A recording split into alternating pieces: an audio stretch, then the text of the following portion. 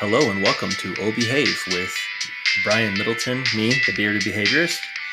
And today we're going to be talking about stimulus and stimulus class. And we have a guest today, Sho Araiba. Sho is a BCBAD who works in Hawaii. He is from Tokyo, Japan. Sho has a YouTube channel underneath his name, so ShoAraiba. And this YouTube channel considers different psychological concepts from a behaviorist point of view. Welcome, Sho. Thank you for having me. It's a pleasure.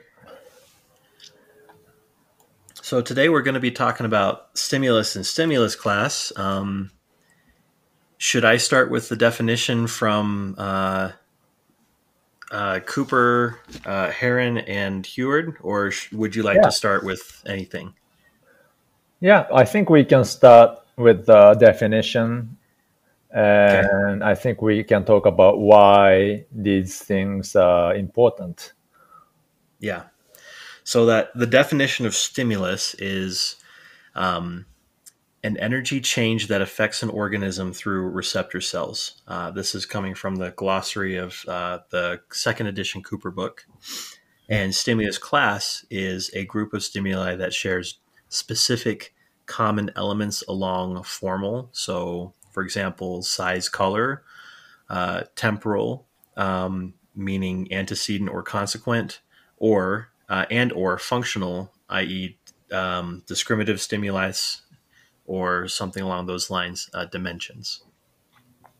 Yeah, I think those are very technical, and I think as a person who just came into the field of ABA, or for that matter, experimental analysis of behavior too, that they are probably faced with this somehow exotic definitions to begin with.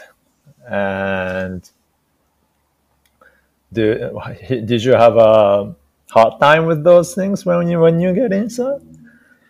Yeah, it's kind of a unique way of thinking and looking at things, and something that helped me to understand these ideas and concepts was to try to put it into real world Uh huh. concepts, and being able to see it from that lens. Uh huh. Um, the unfortunate fact of the matter is, or maybe it's fortunate, I don't know, is that we don't typically talk like this. Yeah, And that's a very good point, because the reason why we have these definitions and we have this way of talking about it is kind of it does reflect the philosophy of behaviorism. And one of the main characteristic of behaviorism is that it is a purely objective experimental branch of natural science. yeah, So that's a quote from Watson, who really began the movement of behaviorism. So behaviorists are really interested in objective, which means that more than two people can observe the same phenomenon and agree upon what's going on, and try to understand why such thing occurs or changes.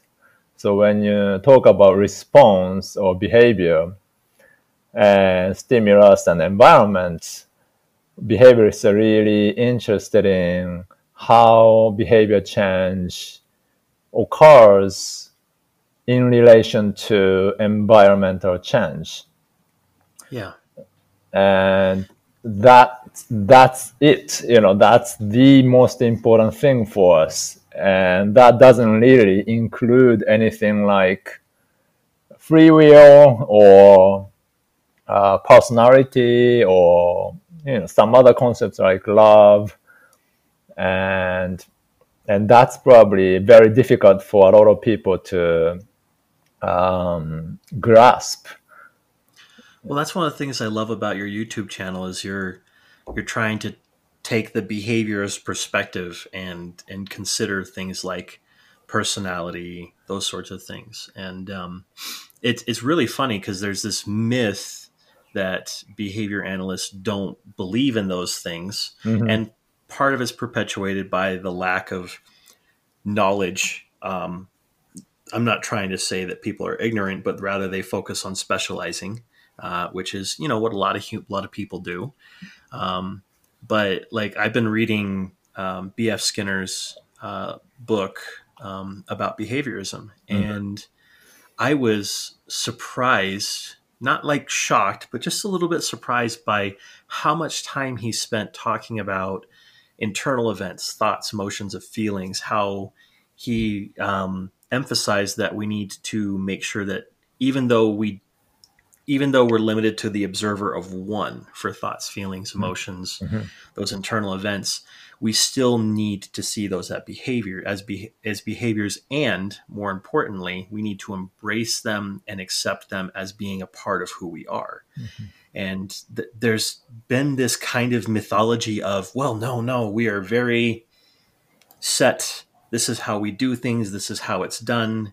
And we don't really worry about those things too much. And the fun thing about it is I am about a third of the way through the book, and B.F. Skinner is still in this book talking about how the way that we phrase things shapes how we view it, Uh-huh. and Yeah. how we describe internal stimulus from the perspective of external experience. Mm-hmm. And it's really fascinating because it's like, okay, yeah, so the way we describe things does shape how we view it. Mm-hmm. Language is an important part of what makes us people, humans, specifically. And so if we can shape the language just a little bit to help us consider thoughts, or consider ideas slightly differently, that might help us understand some things, which, on one hand, the teacher in me screams and goes, no, it's too complicated. And other hand, another part of me goes, well, we should probably consider these things from a different perspective. And I like to try to find the middle ground, which is the reason why we have this podcast, because I want people to be able to hear real world examples and talk to people and listen to people who are talking about these ideas that they understand, and see different perspectives. So, Yeah, I think that's really a good point. And in my YouTube channel too, the difficulty for behavior analysts is really just is to talk about things that are very common, like love and attention, memory, and those kind of supposedly internal mechanisms, which is not observable from outside. And yet still we do talk about those things. And so my attempt in my YouTube channel is to apply behavioristic point of view to explain those concepts, so that, as Skinner did, you can demystify those concepts as kind of like an independent, autonomous agent who controls our body. So we think like, okay, we have a, let's say, attention that we control. So if a child is not focusing on the teacher's instruction, people say, oh, he or she lacks attention. But mm-hmm. attention is something that's inside of that child, which we really cannot observe, right? Or cannot be the cause of behavior, because when we look at the child's behavior, we are actually saying, oh, because behavior is this, there is no attention. So that kind of a internal agent it's very prevalent in our culture, and we try not to say things like that, and that's probably why it's difficult for person who just came into ABA to understand what those concepts are, the stimulus and response, and stimulus class and response class. But I think the point is, well, let's look at the relationship between environment and behavior and see how behavior is changed by the environment. And so to that point, stimulus is basically some sort of stimulation that the organism, in this case we're talking about people, observes, and then depending on how that stimulus is classified determines the stimulus class. So, for example, somebody snapping their fingers would be a stimulus. Maybe they're snapping their fingers to get someone's attention. Now, I'm half deaf. And if someone were to snap their fingers in a crowded room, I would not perceive that. More likely than not.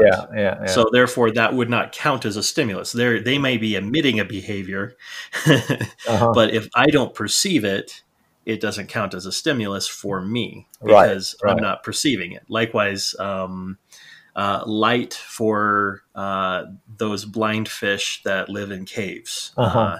That light would not count as a stimulus because they have no receptor cells to perceive them.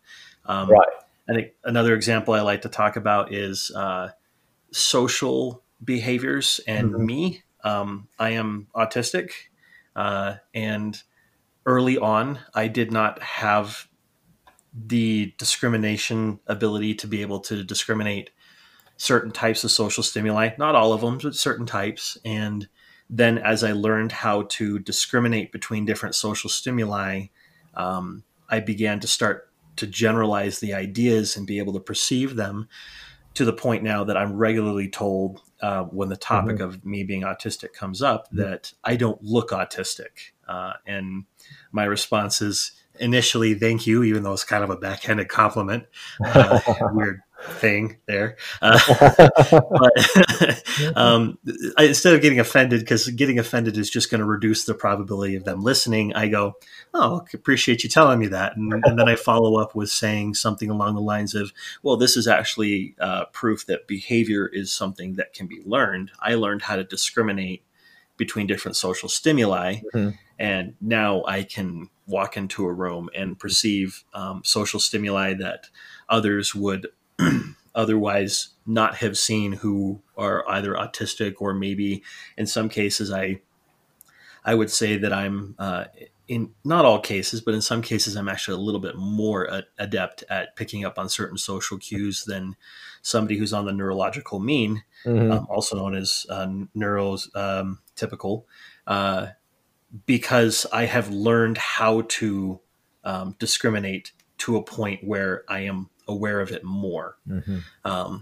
So, that's an example of stimulus, and of course, stimulus class can be classified based off of what the behavior looks like, or sorry, not the behavior, what the stimulus looks like. So it could be color, sound, that sort of thing, or it could even be classed under what its function is, where does it land in relation to other contingencies. Antecedent would be one stimulus class, a consequent would be another stimulus class, for example. Yeah, I think, your example is really great. I have, I'm Japanese, and for me, when I came to the United States, English was really just bunch of sounds for me. I could not really hear it as a language. I just heard it as sound. And I mean, sound that I hear is still a stimulus, but those are meaningless bunch of gibberish to me in the beginning. And like throughout the time, I got to hear sorry, I got to hear as an English and started making sense to me through conditioning. So Yeah, as long as you can detect a sound or light or some other types of physical change in the environment, those stimuli can change the way it functions. And Okay. yeah, and talking about the stimulus class, I think it's good to talk about um, variability in for that matter, because the originally why Skinner introduced the term class is because he was concerned with the variability in response and stimulus.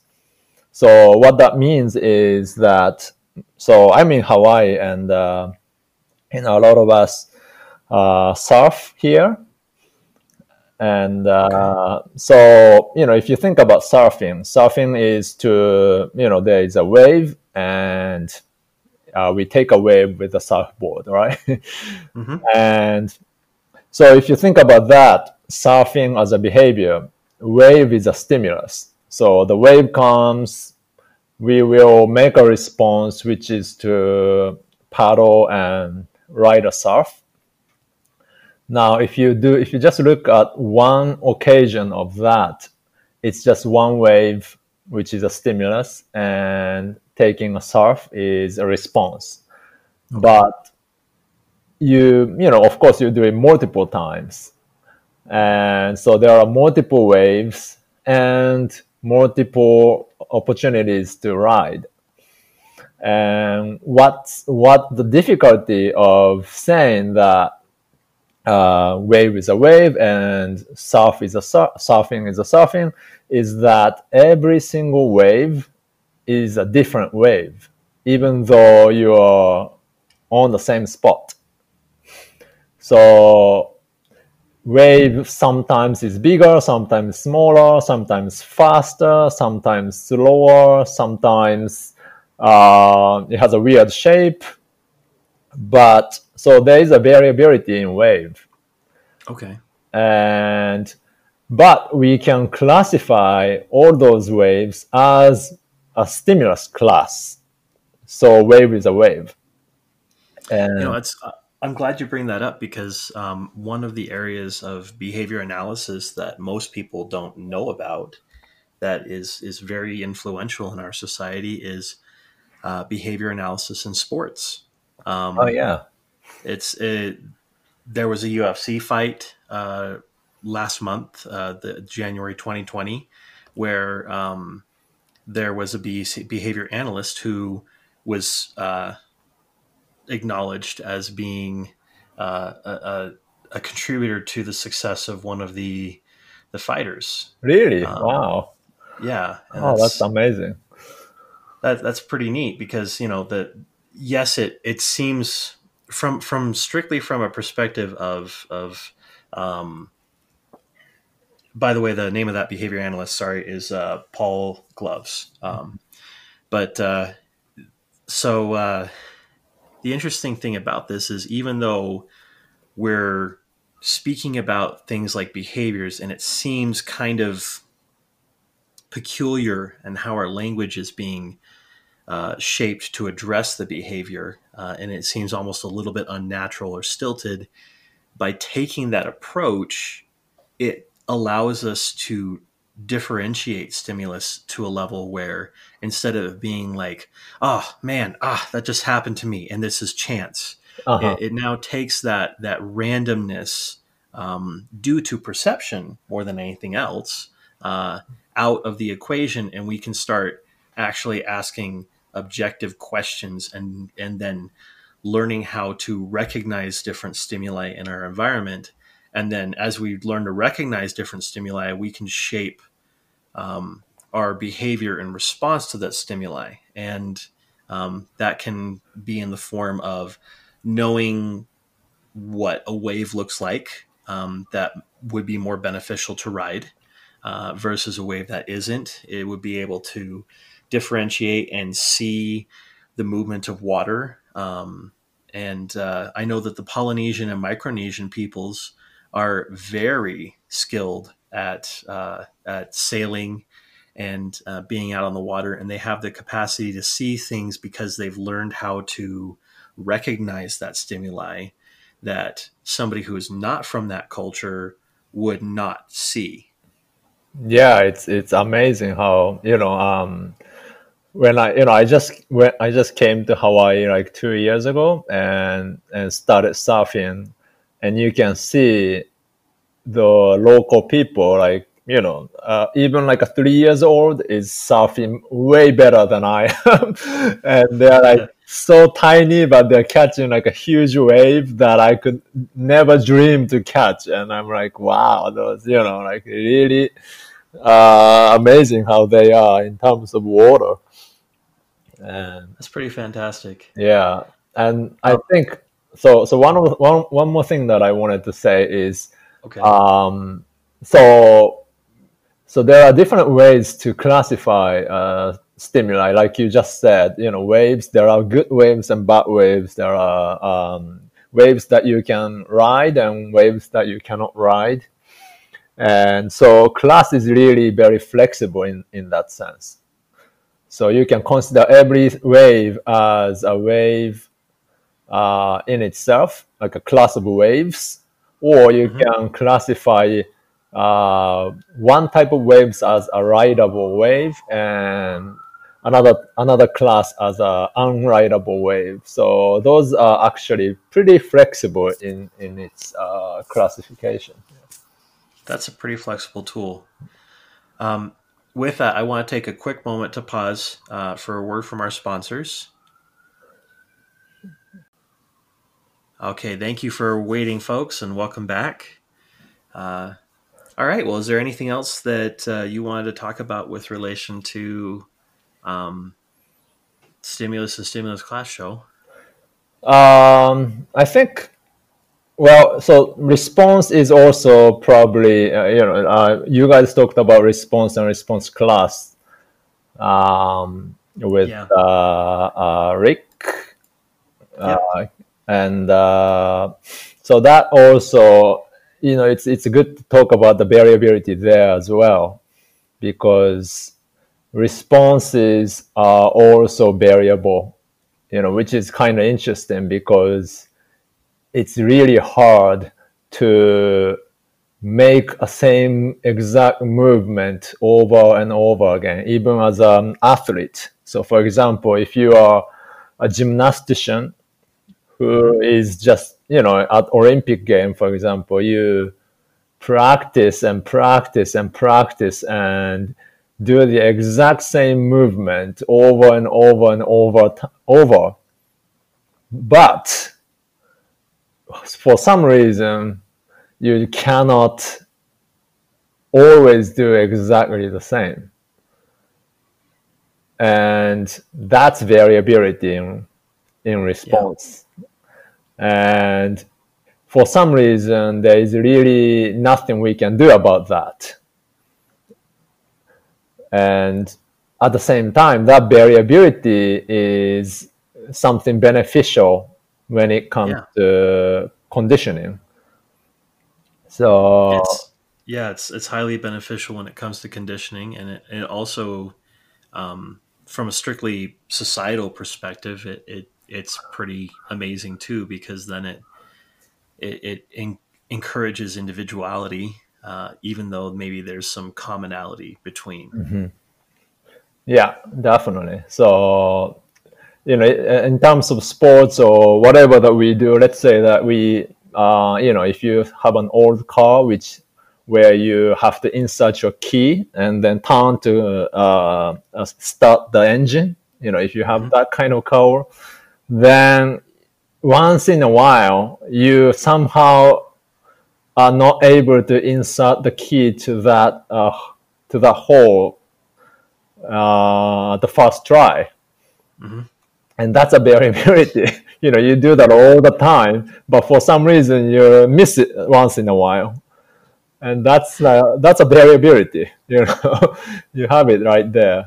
My dad used to talk like, we are Japanese and we use chopsticks, and once in a while he misses he drops the food with the fork, with the chopsticks, and he Uh-huh. makes a joke and saying like, "Hey, I've been practicing chopsticks for for the last 50 years, and I'm still somehow not able to perfection it."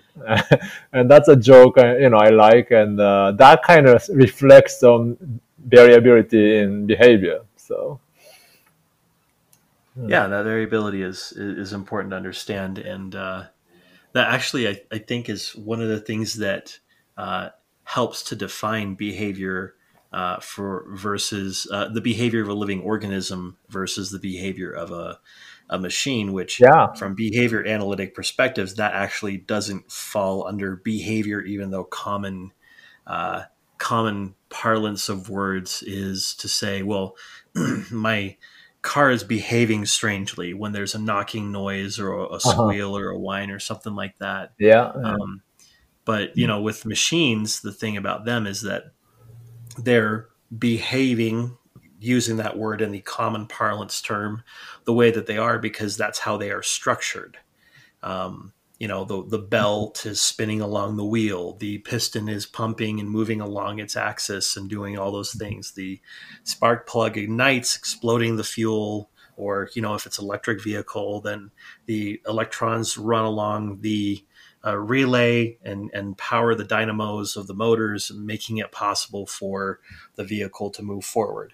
Whereas with behavior, when we're talking about living organisms, it can be anything as complex as a opera singing Uh-huh. um, with an orchestra playing. That's all behavior, or it could be anything as simple as a cell.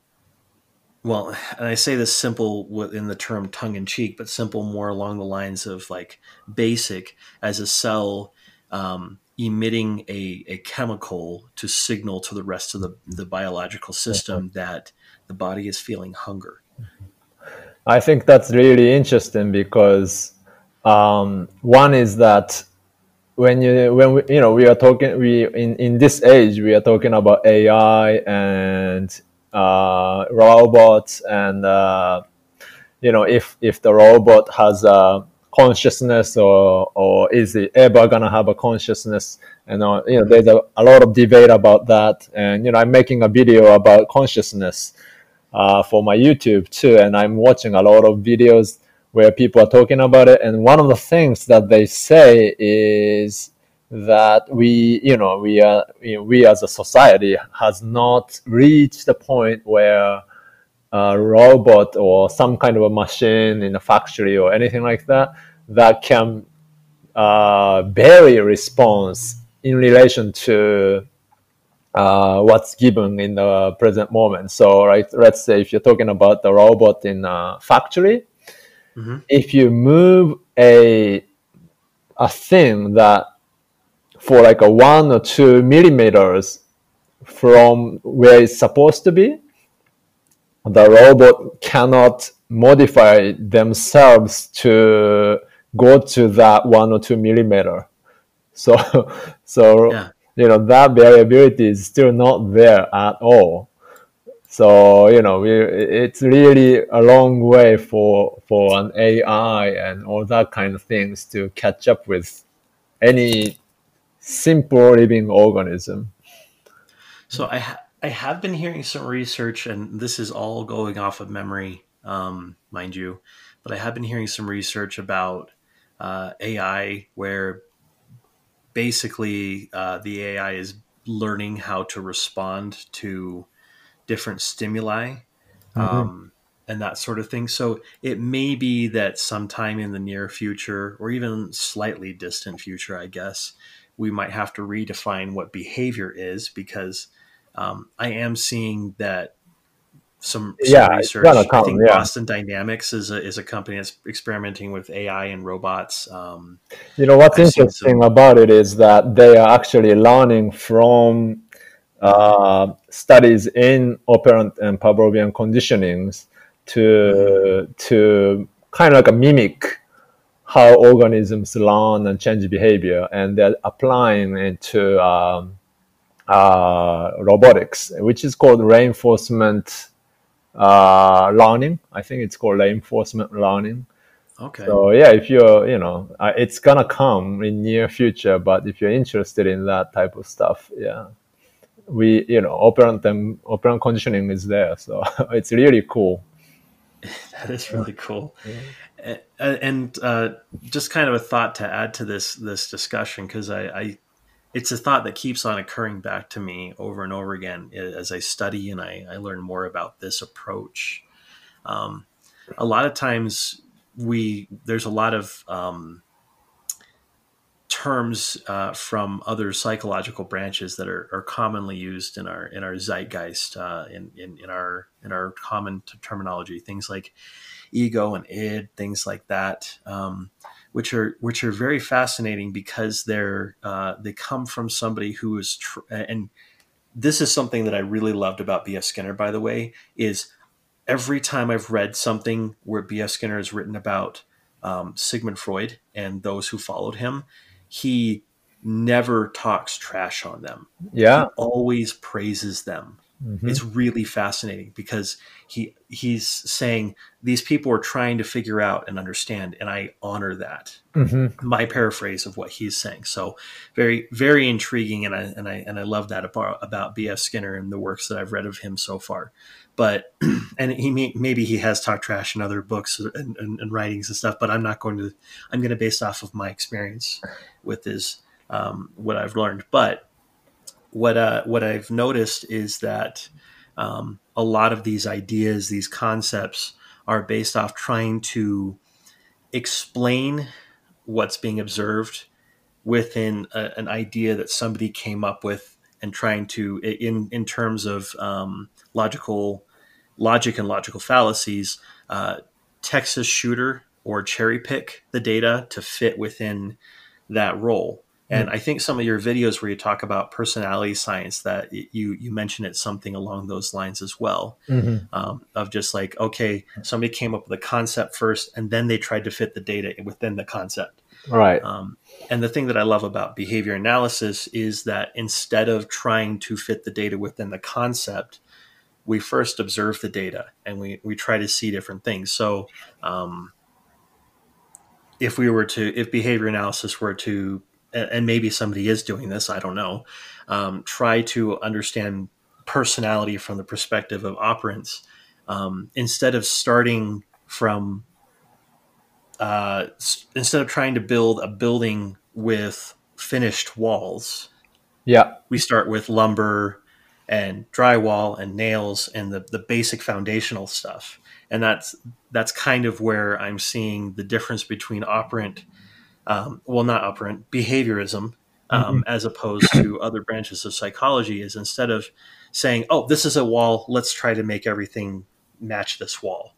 Yeah. Instead, we say, okay, well, what are the basic building blocks of the wall? What makes the wall the wall? Like, Yeah. is it a Yeah. brick wall? Is it a wood wall? Is it an adobe wall? What are the components, so that way we can replicate this over and over with some consistency to be able to identify why Yeah. um, it's behaving the way it's behaving, and then we can start looking into the how and the what ifs and all these different things. And by taking that approach, um, it's just a lot more specific and goes deep into um, understanding, and then that in turn makes it possible for us to address problems that we're facing, and also, just as importantly, if not more importantly, it helps people to achieve their full potential.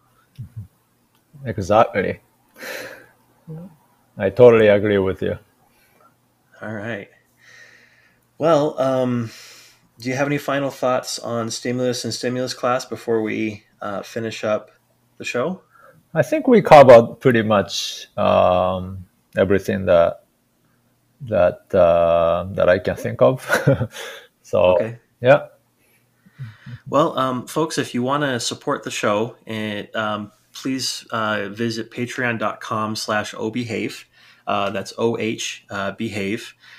You can also support the show through contributions on anchor.fm/obehave. And if you would like to know more about the Obehave podcast, you can go to obehavepodcast.com. Thank you very much for joining us today's show. It's been a real pleasure, and I look forward to having you back to talk about respondent and operant conditioning. Thank you.